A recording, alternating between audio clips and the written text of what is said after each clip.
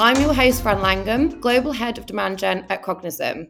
I am delighted today to be joined by Louis, Head of Demand Gen at Sunday.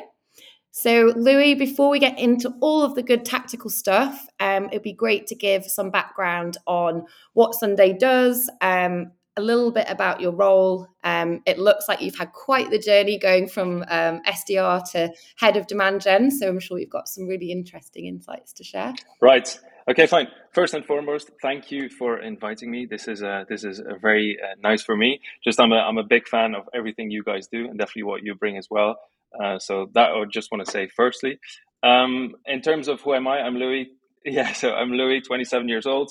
I'm actually live from Ghent, Belgium, which was also a question. And I work at Sunday. Sunday is a company, and we produce company fashion, is what we call it. So we make sustainable apparel for brands. We do onboarding boxes, etc. We do it in a sustainable manner. We ship it around the globe.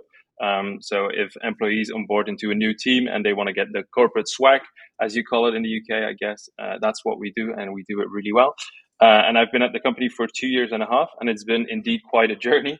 I started there just as COVID hit, and that was in June, I guess, 2020, as an inbound sales, basically. So it was just the direct requests from people, product requests, basically. And then after 3 months, I got the opportunity to move on to the next role, which was back then project manager, which is the overall sales role, I guess, which was from A to Z, because we didn't have the fully structured people. We had a 25 headcount, something like that. Now we are with 70 roughly, so it's grown a lot.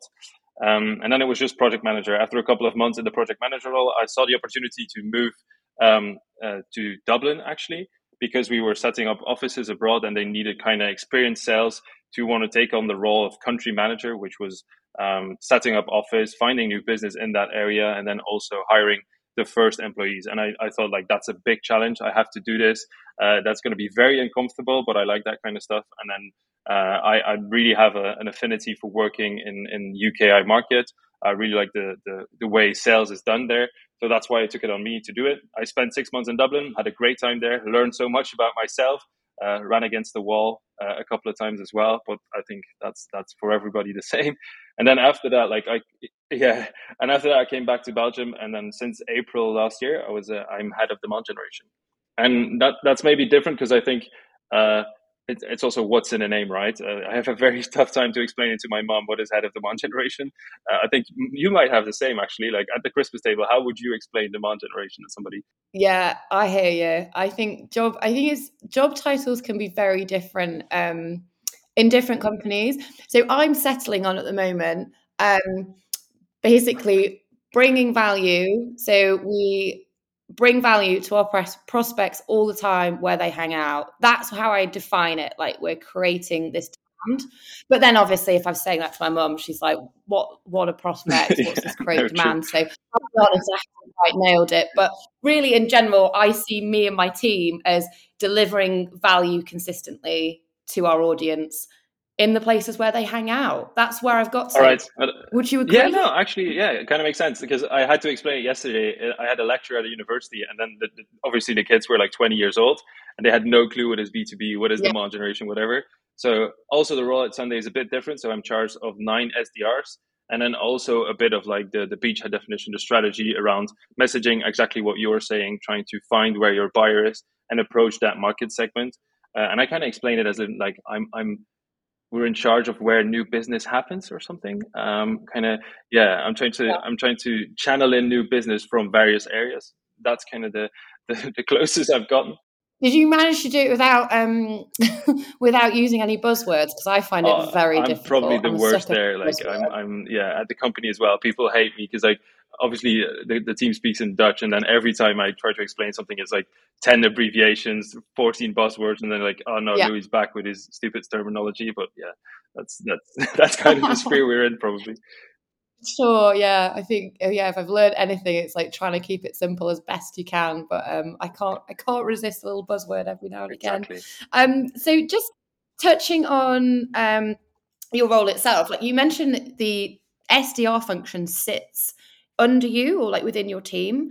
Can you explain a little bit about how that works? Because I know there's like various different setups in different companies, and I'm just quite interested in that. Yeah, so that was actually, we started with a SDRs, I think, a year and a half ago. So that was two people that were just doing it for us. But then it was very much searching for, okay, what is going to be the role at Sunday? Because you have a set expectation, which is like you book meetings or something, you qualify inbounds, that kind of stuff.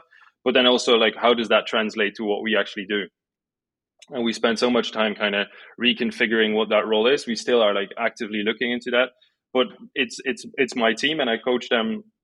I hired them. I have to coach them as well. And I think it's just in terms of how you see the role is very different. And I kind of see them as individual demand generation beacons or something. Like try to show to them like you're not the start of a sales engine, but you're actually the start of like generating demand for a wider group in your market segments. And I think if you approach it that way, obviously we come from afar. Like in the beginning, it was all on activity, it was all on meetings. Now we're like a half year later where it's all on revenue based. But then also you have to kind of explain to them, how do we get there? Like, because that's the whole thing with demand generation from a top down perspective. And I think you might have that as well. Like strategy is one thing, but then how can you make sure that the person that just enters your company understands what it means, but then also sees the value for herself or for himself? Yeah, absolutely. I completely agree. So did the SDR team, are they picking up inbounds and you're coaching them on that kind of piece, like how they should be responding, like next best steps and things like that? How does that flow Yeah, work? so we have two types of inbounds with us, because obviously we also manufacture clothing ourselves. So we have very much direct inbounds, which are very product related. So those go Yeah. directly. They skip the SDR stage because it's often a yes or a no, and then they go to an account executive, and that's easier as well. The customer acquisition cost is also way lower if we do it that way. But then everything that's like a different set, that's not a direct product request, they go through SDR, just because we feel, one, it's qualification, but then also I want to get to a point where they understand the market way more, where they know and feel like in their own outreach, okay, I know that this might be a good party to go for, or this might be a good opportunity for me to actually go for, because I've seen this through the inbound channel. Like those requests are coming in. Mm. So it makes sense for me to translate that there as well. So they kind of have to, yeah, qualify as well. Yeah, and they've gotten to know the prospect and the market, and I like that. I like how you've identified though where there doesn't have to be a friction point in the journey, right? If it's a certain request, it will go like straight to an AE, as opposed to. I mean, I guess just like aligning back to the sort of what I was saying at the beginning around marketing to the modern buyer. It seems like you have that very front of mind when you're trying to make sure that these processes are, I guess, less like have less friction than maybe more traditional Yeah, setups. for sure. I think the hardest thing for us was like breaking up the silos, like between marketing and sales, like literally saying, okay, this is one team with one goal. And obviously that doesn't go from one week to another, but it's a gradual process. And I think where we are now, it makes a lot more sense. Also, people, I think one thing is respect and understanding. I wrote that down as well. I think that's so important, just in terms of, and that's also because Yeah. I want to, like I told you, I listened to the podcast as well from Alice. Like she was saying that as well. They have to step into each other's shoes. They kind of, and I really like the idea of like switching a day. Maybe we'll have to implement that Sunday. Like I don't know how our marketing team would do cold calling, but like the other way around. Like I'm pretty sure that no sales know how to launch an ad campaign. So that's kind of, yeah. That's true. Yeah, we did. I wasn't actually at Cognism, but I hear about the cold calling day way back when marketing were cold calling, and I think it was Joe Barron, our head of content, was booking in a few cold calls. It was like, That's massive. Like yeah, it's but that's the thing. It's respect and understanding. Like if you don't, they yeah, won't get respect if you don't understand it. So if you're at the marketing table, they're like, oh, the sales don't close. They can't sell what we bring them in or something. And then the opposite is like, what is marketing doing the whole day? Like I don't see anything coming in. But then that's the whole point. They don't know from each other. So that's why it's so good to actually show, okay, put them in meetings together, show where they can add value, show also where they're like the quick wins are immediately, and then it can translate to something where they can make revenue cohesively and coexist kind of. Because I also, it's a bit of a debate whether it's funny to some, if you talk to sales, they're like, oh, with the AI coming in, marketing is going to disappear. And then if you talk to marketing people, it's like, with the AI coming in, sales roles is going to disappear. And I think we're just going to morph into a revenue team with like set roles that are based on, I mean, one is for capture, the other is for creation, and then it's all about revenue. I think it's not as traditional sales marketing, which it was like 15, 20 years ago. Yeah, I totally agree. When I was when I started in marketing, it was very much this model of kind of like sales support. Like marketing would send sales the leads, queue up all the MQL, and again that existed. That sort of setup very much existed at Cognism, and before we switched to demand gen, and it was like, here's the leads, you know. Follow up on them. We'd have endless calls about endless operational calls. You know, have the leads gone through to the right place? Have sales followed up? Where's the issue? Where are the blockers? And all of that kind of stuff. And I think since we have made this switch, we're focusing on high intent hand raisers, people who want to hear from us, and really on that generating value first. Yeah, it's been a real game changer, because I think like marketing and genuinely holding a seat at the revenue table, which traditionally marketers haven't always been taken as seriously in that respect, right? It's like it's almost like marketing come before sales, and then sales like close the deals and like own that target. So it's interesting like how you're starting off from the get-go as one team, like, you know, one team, one goal. And I guess, I mean, I think you have already mentioned this, but they're already they're both one revenue target, Right. It's right? They're on. so we know it's kind of that's still in the works. Like obviously we didn't start that way. This because the company is 5 years old. And in the beginning, the CEO was doing everything lead generation wise. So that's kind of we also come from that model, and we still have sometimes they have tendencies to kind of go back to it if they see kind of the engine stutter or they don't see Yes. like fast results. They're like, no, we should launch a campaign to bring this in. Which I mean, unfortunately, sometimes it happens. But I can understand both worlds, because sometimes like you're building something long term, but then in the middle you have to kind of get those results. But yeah, no, so I have the influence revenue from SDR, then you have like marketing influence revenue, then obviously you have the direct revenue from the sales actually. And that's how it works. And we really also like in the full forecast we try to build it up that way. So we expect this sales should generate revenue for this area and this area, which is from marketing, direct inbound solutions, and then also from SDR effort. And then we can also like kind of switch it up if we need to along the way, which is a nice way of doing, because then also the sales DAEs knows like, okay, I'm expected, or like I should be given this amount of revenue from this area, from this channel, which is marketing or SDR, and they kind of count on it, but they also see the value in it because it's direct revenue. So it adds to their bonus, it adds to their target. So if they kind of not see it come in, they're like, okay, but maybe there's something wrong there, or we can help them, or we can readjust. So that's So they're yeah, interested in plugging the yeah, gap and helping that's out. it. They have to, because it's their target. So we carry it as a team. So if one of the kind of little thingies don't really work the way it should work, then it's the whole engine is kind of stuttering. Yeah, I hear you. And then I'm jumping around a little bit, but just on that, I'm suddenly thinking about attribution, which I know like buyer journey isn't linear. It's very hard to, and this is where I've had to get comfortable with that you can't attribute every action to a deal always, particularly in this demand gen model. But what are your thoughts on that? Like, how do you think about Oh, it's so attribution? hard. I think like within maybe 1 to 2 years, we're gonna have a tool that basically integrates with every single channel that like has some sort of that is relevant, and then we can basically measure it that way.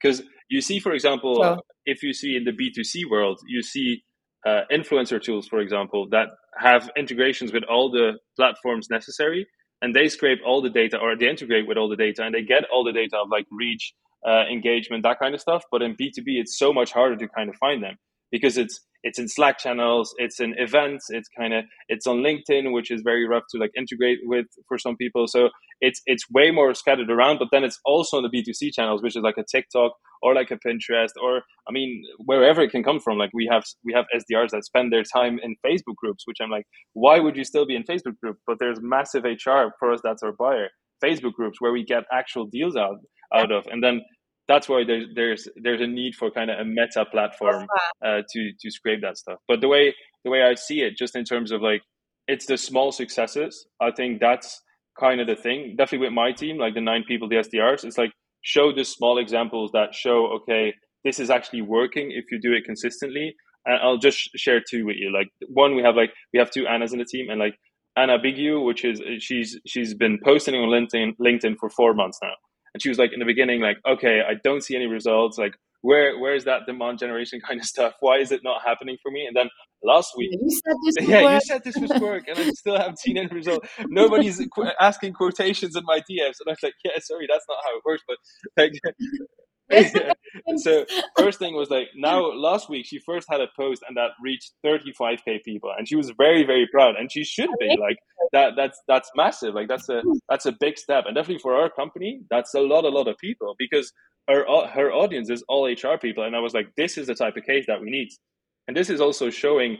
I showed it immediately to the other team, and everybody was like, whoa, that builds trust. And like the people you reach out to, it builds so much more trust, and they understand who you are, they understand what you're doing. Otherwise you're just like a bot talking to somebody. If you haven't posted yourself, it's kind of the first thing is kind of that trust. And then the second example was the other Anna Bafour. She had the opportunity to go speak at a sales event, and now she's like seeing other sales leaders reaching out to her, because she was like, in that channel, which was, it was a sales event, they were all talking about sales tools, and they were all talking about, what tool are you guys using, and do you think this is a good tool? Like I was there as well, and then they were asking like, do you have Cognism? What do you think that is? And then I was like, look, Anna, this is where it happens. This is literally where your buyer is. This is, we have to find those groups where they talk about our stuff, and if we're in those groups, or we can actually know what goes on in those groups, this is where we can actually influence a decision.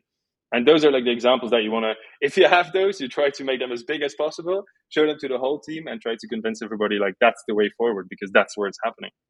Yeah, definitely. And obviously you get the friction from people being impatient and they want everything to happen tomorrow. I think I remember when we were shifting and Alice was reporting upwards, and it was like we were sharing things like screenshots of emails and LinkedIn posts, and we did a video for the board at the end of last year, and it was basically like the effects of like demand gen essentially, and it was just a whole compilation of like, we love the podcast, we like, we saw the live, we saw you here, and this content's very valuable. And it was such a good way to kind of communicate the impact that it can have, even if it's not cold hard numbers, or even if we can't say the podcast brought in £1 million in pipeline, or whatever that looks like. It's never ever going to be perfect. So I love that your team are really like tapping into that, especially like I love the Facebook one, right? So HR, they're hanging out on Facebook. Let's get into those communities, because I speak to a lot of organizations just about making this shift. And I was actually speaking to our head of paid acquisition about this yesterday. And we were saying that quite often people think, right, demand gen, let's ungate all the content and that's it. Like that's what it is, just ungating content. And actually you've really got to understand like where your audience are hanging out, and that is the first and foremost before you can then start to deliver that value. So I think it's super impressive that that your team are already doing that. It's really also cool. I think just what you were saying, like it's not just ungating content and just like stop with paid social, for example, and then it will be demand generation, which is, that's kind of, yeah, sometimes it's like you have to stop like spending money on this kind of stuff, and then it's demand generation. But that's not actually the thing. It's about thought leadership, and it's like, where are those thought leaders active, kind of. And what is highly underrated sometimes is like the numbers can be very low. Like if you're in a niche industry, the numbers can be very low, because I have people like, we tried a podcast and we only had like 30 people listening, and I'm like, yeah, but who are those 30 people? Are they all buyers? Are they, like, for example, for us, we had a podcast and not that many people were listening, but there are still like actively people going to that podcast, re-listening. And then when we look at the people who are actually listening, and those are our buyers. And then even if it's 10 people, that's fine. Like you reach 10 people and they're highly engaged in the content that you're offering, which is so much more valuable than just seeing one print screen of some sort of, I don't know, a case study on LinkedIn once. And that should like convince them to go buy your product, which is that kind of, if you think about it, it does make sense. It's, yeah. Yeah. Yeah, it's true, isn't it? So like it's so logical, but you don't do it. Like I find like I've worked at companies where like what you should be doing, but it's so hard to make that shift. I guess just touching on we were just saying about like the personal branding element of the SDR. I guess I'm sure already you've demonstrated that you see value in that, right? So SDRs posting, and is that was that like one SDR that was doing that, or do you encourage all of the SDRs to do it? Have you sort of managed to get buy-in for that? Because we find that it can be tricky with sales. The marketing team, it's a little bit easier. Whereas sales, there's always calls to make. There's always targets to hit. Like, how does it work for you I think guys? in the beginning, it starts with one person doing it, and then one person getting those results as well. Then you have to really kind of be kind of naughty in a way about that and showing to other people, like, look, he's doing it, he's getting success. That's what we told. Like, and Yeah. also just, I think we're past the stage of where it's something that they should be doing voluntary. Kind of, we make it a target as well. Like, you kind of have to. We don't. They can set their own target, but they have to set a KPI on how much social involvement they're going to do. Are they going to, like, as the SDR, they kind of have the opportunity? Are you going to write a blog for marketing based on customer feedback, or are you going to post yourself? And then you can say yourself, am I going to post once a month, twice a month, or every week? But if you say it to me, I'll follow up on it. But then it's like their target, and they carry the target because they put it out there themselves because they know they have to. But then if you make it a target and an actual KPI next to like revenue, whatever, meetings booked, that kind of stuff. But if you make that a target, they kind of have to do it. And I think for sales, it's so crazy Mm. that they don't do it, because I think the first quick win in demand generation is in account management. And if you kind of can show to account management, like we did 3 weeks ago, we did a webinar, sort of like a dinner, or a lunch it was, with one of the account manager could Mm. invite two of his main clients and then four other clients that were not on our software tool yet. And that was 6 people. And that's the most demand generating thing that he's ever done without knowing that it is demand generation, it was aligned with marketing. Marketing said, like, you should invite that person, you should talk about these topics, and then you should basically let them pitch to each other, create some sort of thought leader kind of mini camp or something. And that's very much a quick win, because like every account manager has like 50 odd accounts maybe, and then he always has like 4 or 5 prospects that he knows that are almost ready to kind of gradually transform in that sphere. And that's the first quick win to Yeah. me. And that's demand generation. Like, that's literally you showing thought leadership, letting and enabling your clients to be thought leaders by using your stuff, which is exactly what you're doing with me at the moment. But like, that's kind of how it works. Yeah. Entirely. And so I guess what we're saying is we get sales to do demand generation without them realizing it's demand that's generation. that's what's in a name, I think. Yeah. That's the key That's takeaway the here. key takeaway. Yeah. Yeah, it's super valuable. So I guess we've spoken a lot about the marketing and sales relationship, and it's great from your perspective because you've obviously been in both seats, right? And you've understood it from both perspectives. I'd love to hear more now about your demand gen playbook at Sunday, and we've touched on it a little bit. The first thing, I guess, which is what I'm always most interested in, is how did demand gen come about at Sunday? Because you did mention earlier that you were operating kind of on that lead gen model before. What kind of happened? Was that with you coming in and saying we need to make this change, or how does it work? I think it was coming back from Dublin. It was like, yeah, we need an SDR leader. How are we gonna call that person? And then I was like, I don't really fully believe in the idea of, if you book 10, 20 meetings, that's going to result in the right stuff. Because in the beginning, that was what we were doing. And then for me, it was very important that the title already was demand generation, because I felt like if it's like head of generating new business, or if it's like head of new business or whatever, it's still kind of in that sales role. You're still a sales. So it was very important to me that it was like demand generation, because back then I was already like the Refine Labs, everything. I was looking at that and was like, okay, this is interesting. This is Yeah, where it's at. This is kind of where it is moving. Because in Dublin, obviously, a lot of the companies are a bit more advanced and kind of in their ways of working. And UK is similar. So for Belgium, and definitely because like we're a Belgian company, it's a bit of a stretch. But then I was like, yeah, if the title is this, then we can gradually transform into kind of making the whole organization that way.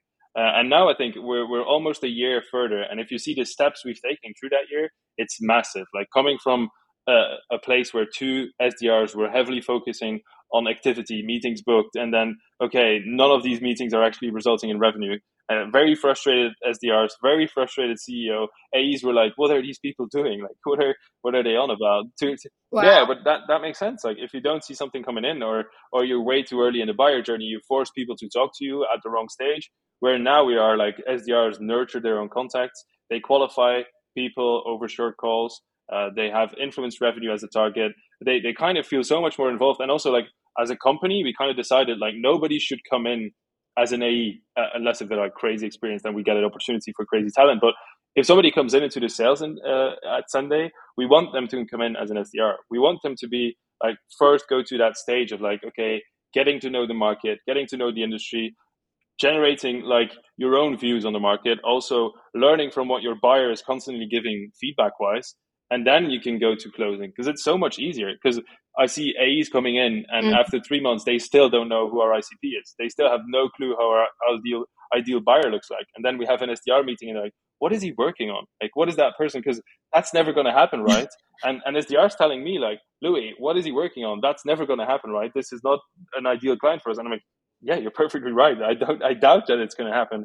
So that's cool to see that kind of evolution. And in terms of a set playbook, I think it's kind of hard to define a playbook, but I've written down a couple of things that we now implement that are very good, or that have been quite successful at Sunday. I think it's a gradual transformation, as you were saying earlier as well. But we now have monthly market meetings, which is we have markets in different stages. So we have the Belgian market, which is for us the most mature one, where we actually don't need no longer any SDR involvement, because we feel like, okay, the market knows us. The AEs can basically generate leads from just their own wallet, from just going to events, just going to just the people we know. Yeah. And then we have emerging markets, which for us is now the big focus is on the Netherlands, because we've been there for the longest. We also have a bigger team there, and we definitely want to have like an SDR push in that market. And then we have kind of other markets that are also growing, which is a very cool thing. So we have the first thing that we do is marketing sits there, sales manager sits there, I'm there, the SDRs are there, the AE is there, and the AMs are in that from that specific market are all there. And then we kind of align on the goals. We say, okay, we want to get to, obviously there's a revenue goal for everybody, but then it's like, okay, what are we going to focus on? What are you going to do to help us get to that result? And it's so cool because people are more aware. They understand what like the involvement is. What do you need from marketing? Which is, I know that's kind of a rough topic where it's still like marketing working for sales, which I wanted to be the other way around, but yeah, that's going to happen eventually. I think they can.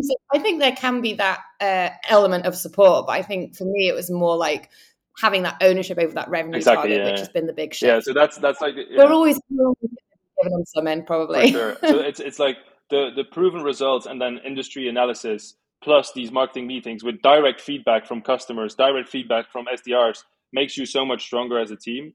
And then next to that, we also we make it into messaging kits, cases, and then we do messaging workshops, which is that's the strategy bit, like the monthly meetings. But then we also want to have messaging workshops, which is a bi-weekly thing I do with all SDRs, and now AEs definitely want to be in that conversation because it's seeing what conversations are sticking. It's you showing like, okay, on LinkedIn, what type of conversations do you have? What is a good first conversation? What should we switch up? Is this the right buyer for us to go to? What is the pain that this buyer is experiencing? That they're really thinking about like, okay, we now have this video case. How have you used it this week? Like how would you implement this case? Have you posted on LinkedIn? Are you just sending it through email? Are you using it as a follow-up piece of value? And those kind of things really help to make it very tangible for somebody that might be for the first 3 months in their first sales role ever, because otherwise it's such an abstract kind of strategy thing. Yeah, definitely. I love that idea of the because I think we've been guilty of it here at Cognism, where we get in a great, amazing case study and customer marketing like set that live, and then we sort of don't always go beyond that.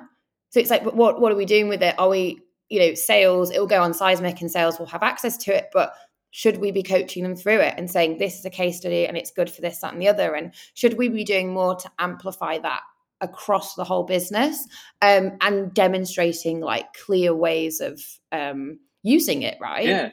As opposed to so many different ways you can use a case study, as opposed to here's case study link, like re-record a video on your thoughts on that case study, like whatever you want to do. But yeah, I think that's great. That's really and then also in terms of, because in those meetings and in those conversations, you kind of notice, like, for example, some of the stuff that came out when we started aligning marketing and sales, and then give your opinion on what the other side is doing. For example, like half of my prospect doesn't understand, like they don't understand our website.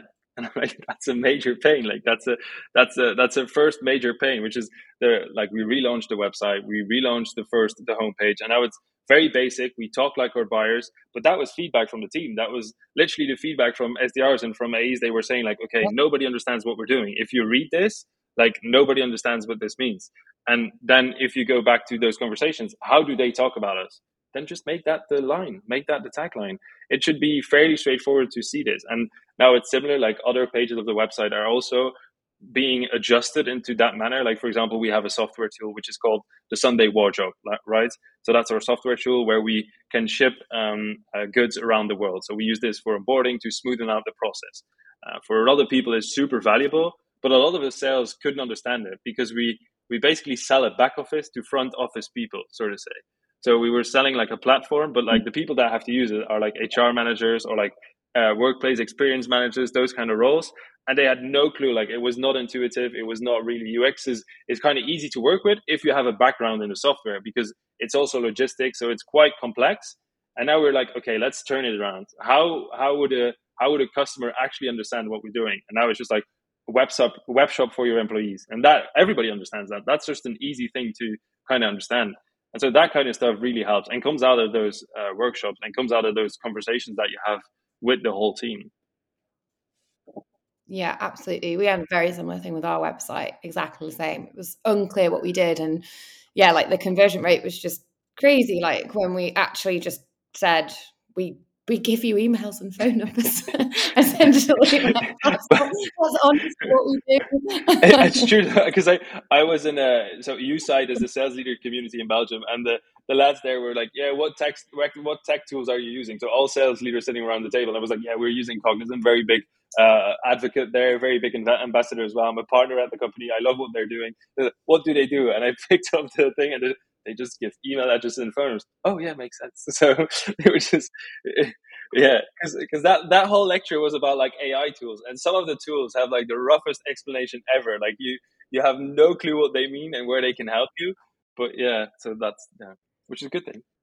Yeah, no, definitely. And then just actually touching on tech stack for your like your demand gen efforts. Like, what does your tech stack look like, and what is your? Because I think the reason I'm asking is that you can sometimes, I think, especially in previous companies before Cognism, you can sometimes get so lost in we need this tech, but actually, often if you just strip it back to basics, you kind of the tech's always, especially these ABM platforms, etc. It's all a bit of an illusion to me. So what I don't know. What do you think? That's just my No, opinion. I completely agree. I used to be the type of person. Oh, there's a new tech tool. We need to have it. Like that's it. This is a email modifier, whatever thing. This is gonna help you like save time, whatever. And now I'm like in the thing of like, yeah, I know kind of what our next step is in terms of tech tools. I'm not gonna name any names because otherwise I'll be bombarded with people reaching out to me. But like yeah. So I kind of know, like you first have the stage of where okay, we need all the data should be in one place, which is CRM. That's the basics, but sometimes very much overlooked, and people are not like using it fully, which is like they're building on CRMs. Whereas like if you get everything out of this source and this one source, then you're so much stronger. I'm also very much an advocate if it's not an integration, it's a standalone platform. It should be super valuable because otherwise I have to calculate the ramp up time for the reps as well, and that's often very rough. Like for example, we have Sales Navigator now, and I see people actually it's being underused, but you kind of have to have it because there's no other first party data source available. And obviously in that sphere, there's massive room for disruption, but hey, that's going to take some time. But I think that's one. Like you have your CRM, then you have your first party data, then the next step is your third party data, which is where you guys come in, which is Cognism. And definitely because it also integrates with a HubSpot, it integrates with a Sales Navigator. It's good to add it on top of it, which you have the standalone platform, but I'm more so to the reps like use what you feel most comfortable in. If you want to use the Sales Nav search, good, we'll guide you through that. And I'm trying to bring my skills up, so to say, to be better at the Sales Nav thing. If you want to use Cognism, okay, fine, let's do a training on Cognism. But just use it, because that's the main thing. If they don't use it, what's the point? Like I see teams having so many tools available, and then it's just they don't ever use it. So I know the next step for us is kind of having that conversational intelligence. I think as we scale even more, and as the reps are doing more qualification calls, discovery conversations. It's hard for me to give feedback on those conversations. I can't sit in every single one of them. I try to do once in a while, try to do one or two, but it's so important to have that. Yeah, as the AI becomes better and better, it can definitely help you to have that conversational intelligence and help you kind of guide through the sales process. I feel that's a very valuable tool. But besides that, we don't have anything. We use a lot of free tools, and I'm like, if you fully used up it's the same with a video tool. They're like, yeah, Louis, we're gonna start video prospecting. Get us a tool, and I'm like, yeah, okay, use the free version Yeah. fully, and then we'll have a conversation. And up to now, still nobody has fully used the free version. So I'm like, yeah, Yeah. why would I buy this for this amount of money? So, Yeah, we have that a lot actually. Like, yeah, loads like video prospecting, all that kind of stuff. It's like use Zoom, send it over via Zoom, whatever, like whatever you yeah. want to do. But yeah, you're right. The utilization thing is a huge part. Like, especially like as your tech stack grows, like you want to make sure that people are using it regularly and it's I think, actually like, benefiting. example, our SDR influence revenue is still in a spreadsheet now, because I think it's more important that they get it out of HubSpot and see it themselves what they're influencing. So it's not just because I hate it that it's in a spreadsheet, because I'm very much like, it should all be in dashboards in HubSpot, which it is. But it's so important to me that they write it down themselves. Like, they see, okay, look, this 40K deal or whatever that is closed one is my influence revenue. That's so important that they can see it, and that I also see it from the whole Yeah. team. And I think that's sometimes undervalued as well. Just go back to the basics, because if it works on a spreadsheet, you can scale up to the next bit. Yeah, definitely. We have automated quite a lot of our reporting, but what we still do, so every week I fill out a performance tracker, which is like our full pipeline. So it's MQLs right through to like our inbound MQLs right through to meetings booked, meetings attended, blah blah blah, pipeline. And it holds me accountable for looking at those numbers all of the time, every single week. I'm constantly checking on the conversion rate. And as I'm rolling out, as the team's getting bigger and I want them to own like an element of, we all have a revenue target, I want them to start reporting on certain things. I'm struggling to almost move away from like asking them to manually get that. I mean, it's not like a huge lift, right? It takes 10 minutes, but even them just like looking at that data in like Salesforce, pulling it out, putting it in a sheet, saying this is what, this activity has impacted this, and et cetera, et cetera. It seems like really simple, but I think it holds you very accountable. And that's myself included as No, true. I well. have to do it for my CEO. If I report to the CEO, he's like, yeah, where are you? Like, every time we have a meeting there, it's like, okay, where are you now, and what's your goal? You have to be able to say it yourself, because then that's the only way you understand, okay, oh shit, that's actually, I'm not doing very well, or like, oh, look at me, I'm doing great. Like, and that's the difference, because otherwise it's like, Yeah. let's go through HubSpot together, this is the dashboard, blah blah blah, and that's pointless. Like, you have to know where you are, because it just gives you a basic understanding as well of how it works. Yeah, absolutely. Totally agree. So I just have two more questions as we're wrapping up, because I'm very much enjoying this conversation. It could go on for ages, but I don't want to keep you for too long. So I guess a little thing that I've been thinking of recently is everyone's talking about demand gen and there's this whole buzz and whatever you want to call it, but everyone is slowly understanding that people buy differently. We need to approach them in different ways.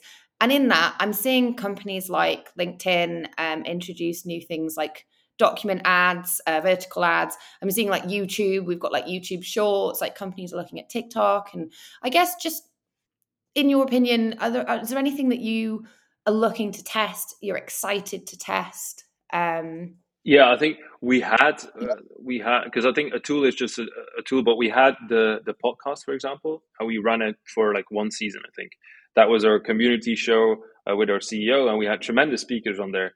But we kind of didn't understand that if you don't do it for like a continuous period of, like, I don't know, 40, 50 episodes, it's just not going to work. So I definitely want to revisit the podcast, because I think this is great just to have that kind of connection. Also, it builds trust, but it also builds a good case study for a company.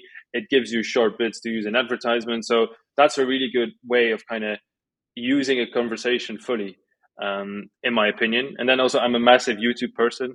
So I really want to, because I think I fully understand where, for example, Alice said, like, it's great to make B2B less boring, like B2B advertising less boring. And we have such a fun product. Like we literally are in fashion. Like we do company fashion, so we can do so much more fun stuff. So I want to the TikToks or the YouTube shorts. We definitely should have like a good content creating model there, because I want to do all the, I don't know, if you see fashion shows or if you see other people's company fashion, do kind of like the YouTube comment thing, like people talking over other people's videos and actually giving comments there.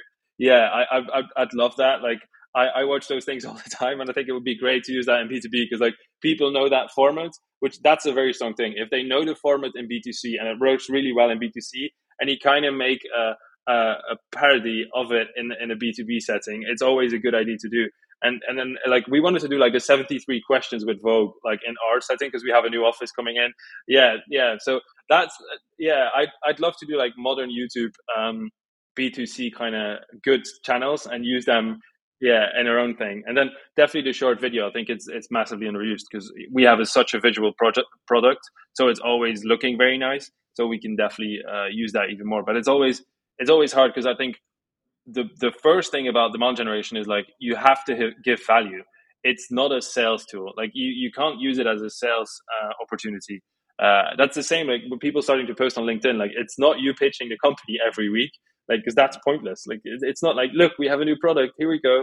That's not how it works. And it's the same with any YouTube short form podcast, whatever. It has to be value about something you do and something around the sphere that you're in, with that kind of aligns with your buyers. But it shouldn't necessarily be like, yo, buy this thing. And that's sometimes something that I think we did wrong in the past, maybe. And then if we retried it today, that'd be more so, okay, first things first, what is the value that we want to give to everybody this week? And what's kind of the platforms that we're going to use it? And then obviously the format aligns with the platform, because it kind of depends on where you are. But yeah, I think YouTube and the podcast for sure. Most defo, yeah. I mean, I'm just having these thoughts now of you, like YouTube video, mic, runway, people walking down in different company branded outfits. I've been dying to do a company fashion show. Like I want to do a fashion show ever. Like we went to a management retreat, and one of the things was like, Louis, what is like an out of the box idea you want to do? I want to do a fashion show. I want to just do a fashion show, because it just like it makes so much sense if we do it.